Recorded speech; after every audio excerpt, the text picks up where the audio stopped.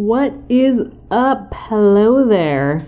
My name is Jessica Patching Bunch. You can call me JPB, and this is Brain Body Resilience. This is a podcast dedicated to growth, human development, and stressing a little bit less so you can go ahead and live a little bit more. Hello, my friends. Welcome to episode number 93 of the Brain Body Resilience podcast. I'm your host, JPB. Today we're talking building self-trust and anxiety. I also have a story for you, so let's get into this.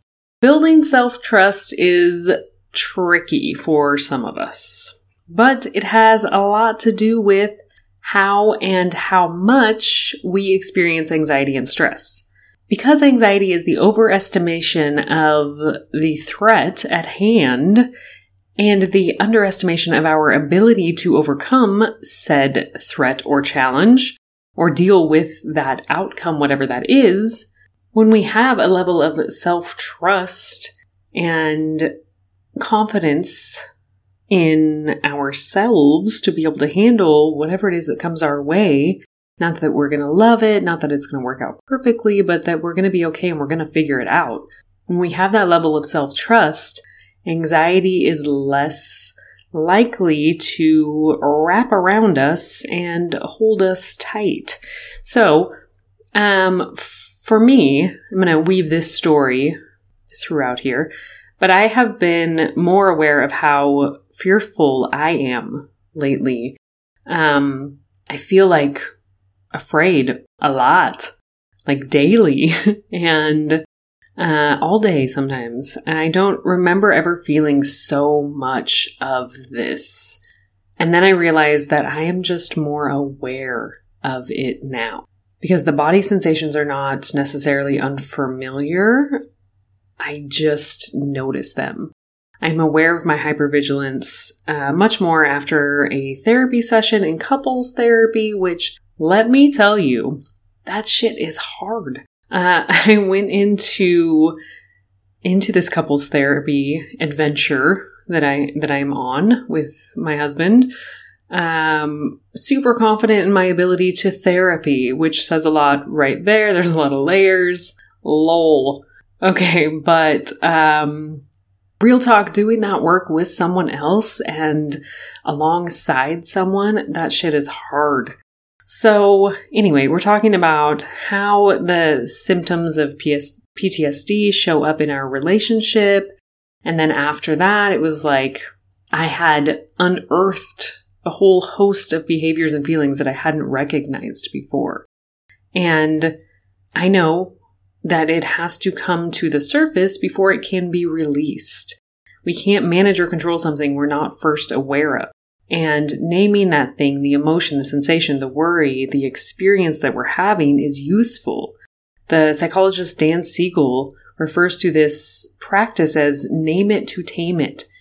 It's also true that we can't change what we don't notice. If we don't notice it or bring awareness to the thing and then have a language to interact with that thing, we can't do anything with it, and that leaves us with a very powerless feeling.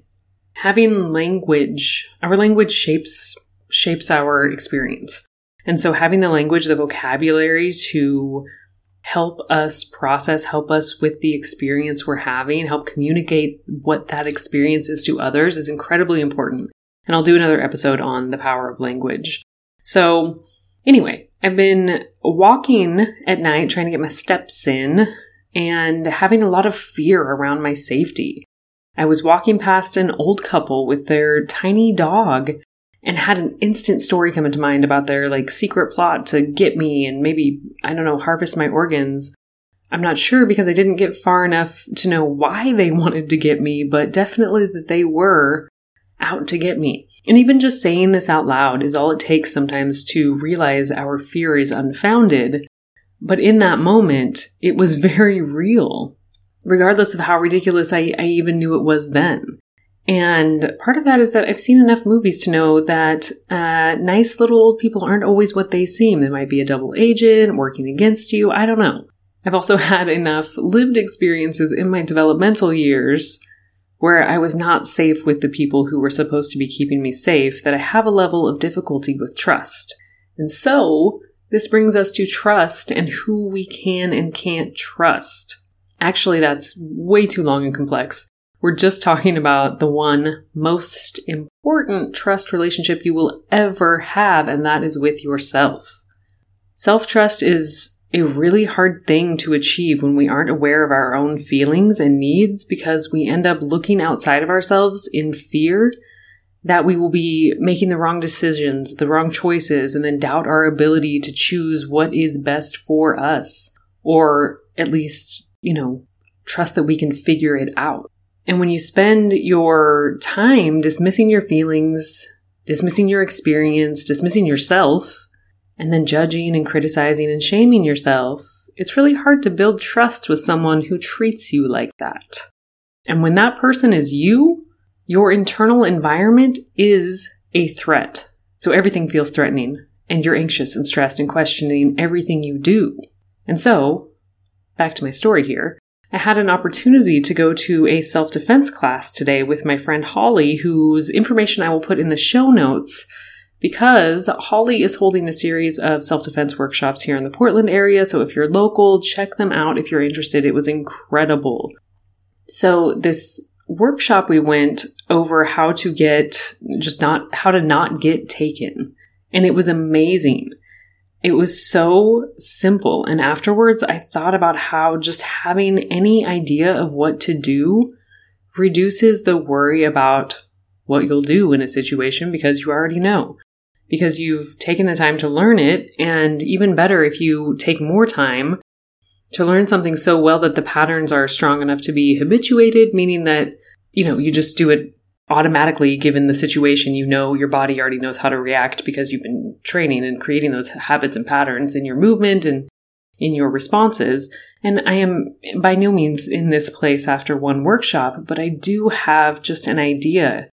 I have more tools in my tool bag than I had before I went to the workshop, and that gives me more confidence that I can figure it out. We've talked about this before, but your brain has to know it's safe before it can know it's safe. You have to do the thing to build the confidence in order to lower the fear. And this ties into one of the reasons that physical activity, strength, speed, agility workouts are so good for you in building confidence and lowering stress. Besides the actual balancing of the neurochemicals and hormones, we have a sense called proprioception, which is sensing yourself in space, but also sensing yourself in the world. It's your brain's capacity to sense your body's movements and the stories we choose to tell about what we're capable of, and movement changes those stories when we feel ourselves lifting heavy shit, running further, running faster. Physical accomplishments can change how we think about ourselves and what we think we're capable of. In her book, The Joy of Movement, Dr. Kelly McGonigal says, through movement and muscular contraction, we literally sense ourselves as someone who exists in and interacts with the world. When we contract our muscles, we are sending information with proprioception to our brain about what is happening in our body, in the world, and how it shapes our self-concept. The self-awareness space in the brain receives those signals from your muscles and your organs. Your body is telling you that this is your body moving, this is your heart beating, this is your arm extending, your legs moving, all these things. So these signals from your heart, your lungs, your gut, your inner ear, your body tells you this is you. So proprioception changes as you participate in physical activity. It changes as your body changes. It changes as the experiences you have in your body change. And it's shaped by the qualities of your movement. When you move with power, speed, grace, your brain gets that information that you are graceful, you are strong, you are powerful. It shapes your internal awareness of yourself, your sense of yourself, proprioception, and how you see yourself in the world. Once you've sensed yourself as powerful, it changes how you see yourself and what you're capable of. And after just one self-defense workshop that I took today, I feel less anxious because I know how strong I felt in my body. I know I have the movements and tools to turn to should I need them. Also, this is why I sprint and lift heavy shit, because I'm super fast and strong. But having that additional knowledge of how to use my body in certain situations, just the biomechanics and how to leverage angles when you're dealing with physical interactions with another person. Super good knowledge to have. Highly, highly recommend you check out the information that I'm going to leave for Holly's workshops if you're in the Portland area. So, I'll say it 1,000 times. Action is the key to minimizing anxiety and overwhelm. You can't talk yourself out of something that didn't start in your head. Anxiety is a sensation in your body, a mobilization of the stress response, and then your frontal brain tries to make sense of the feelings and starts telling whatever story it can to try to make sense of it. So bringing this full circle, talking, anxiety and self-trust, besides the physical movements that I just talked about, here are 5 things. I want to give you 5 kind of tangible things that you can start doing right now, today, to start building more self-trust so that you can give yourself that reference point in your brain that you are capable, that you are reliable, that you are the person who can figure out how to deal with whatever it is, whatever the outcome is figure outable. Number 1, invest in yourself because you're worth it. Invest your time, invest your money, invest your attention. Learn things from the people doing the things you want to do, living in the way that you want to live. Invest in your future self. Number 2, try new things. Things that you're not going to be good at. Fail a whole bunch and then learn so that you know you can handle it and then keep going. So you have those reference points for your brain. Number 3, give it the time it actually takes, not the time you want it to take, because we all want immediate results. But nothing sustainable and long-term happens like that. Give it the time it actually takes. One of my mentors, the fantastic Dr. Shante Cofield. I know she didn't make this up. She got it from somewhere, but I'll give her credit. 18 months to 2 years. If we're measuring time in 18 months to 2 years, you're not going to be disappointed. Shit takes time. And that time is going to pass anyways, so work on the thing that you want to be working towards. And number 4, honor your commitments to yourself. This one is huge. Something as simple as, I'm going to get up 10 minutes earlier and start my day in silence. I'm going to walk in the morning, or whatever it is you want to be doing. Your nervous system hygiene practice. I'm going to practice my breath work so I can pause. All of these things that we tell ourselves we're going to do and then we don't actually make time for. Keep whatever promises you make to yourself because it matters. You learn to trust yourself when you show up as a reliable person for yourself. If somebody just told you every day that they were going to do something, after a while when they don't do that thing, you don't believe them. It's the same thing with yourself. And I've heard some of y'all say, I can never stick with anything. And on that, make sure that the things that you're committing to are things that you actually want to be doing and not what you think you should be doing or something that you're shaming yourself into, because shame and criticism are not sustainable motivators. So if something makes you feel good, you enjoy doing it, you feel good afterwards, you'll be more inclined to do it again, even when it takes effort. Especially when it takes effort. Because you know that what you worked for, that effort that you expended, you see the results for it and it makes you feel good. So cut out the shame, cut out the criticism, cut out the judgment. We don't have time for that shit. And lastly, be consistent. And that doesn't mean every day. Consistency does not mean every day. It doesn't mean don't miss a Monday or any shit like that. It means with continued frequency over time. Make it attainable for you.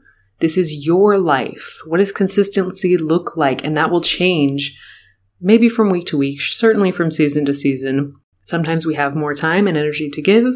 Sometimes we do not. So lower the barrier to entry so you can stay consistent over time. Set goals that are easy to achieve. Do those things, show up for yourself, and watch that trust grow. Baby steps. There is no need to make that shit any harder than it needs to be. I used to feel, and I know lots of folks out there still do feel like if something isn't hard, it's not worth it. You gotta go for the hardest thing. I'm here to tell you it's okay to make it as accessible and easy as possible. There isn't any shortage of hard things in life. So when you're setting up goals for yourself to build self-trust with, make that shit easy and then move on. Get those reference points for your brain. Build some self-trust. Understand that you show up for yourself. Understand that you're capable of these things. Because, again, anxiety is the underestimation of your ability to rise. I'm just going to start that over because I can't talk right now, which is unfortunate on a podcast. But I stopped doing the thing where I re-record and try to be perfect because we're all human here. So let me start this reverse. Anxiety is the underestimation of your ability to rise to the challenge and figure it out. So practice giving yourself those reference points and watch how you start to trust yourself a little bit more as time goes on. That's all I've got for you today. I'm going to leave it there, leave you with those tangible to-dos. That is my challenge for you, is to look at those things and see where you can insert those 5 things, maybe not all of them, some of those 5 things, a couple of them, one of them, whatever you have time and energy to do, into your week and start building more of that trust. Because anxiety and overwhelm and stress come from a lack of trust in ourselves. And that criticism fuels a lot of that. Something to think about. I really am going to leave it there. Thank you so much for being here today and joining me for this conversation. If you enjoyed it, please share it with a friend so that they might enjoy it as well. I am incredibly grateful you're here. I'm always happy to hear from y'all and what resonates. I am so grateful when y'all share your stuff on social media. Tell me about the things that landed. You're the greatest. I don't always know. It's interesting when you're doing a podcast, you're just kind of talking into this void. I'm just sitting in this room into this microphone by myself. So it's awesome to actually hear from you guys and know what your thoughts are around this. So genuinely, I'm so grateful for those interactions that we have. So I'm going to leave it there. I think that's the 3rd time I've said that. Until next week, I hope you have a beautiful, beautiful week. Peace.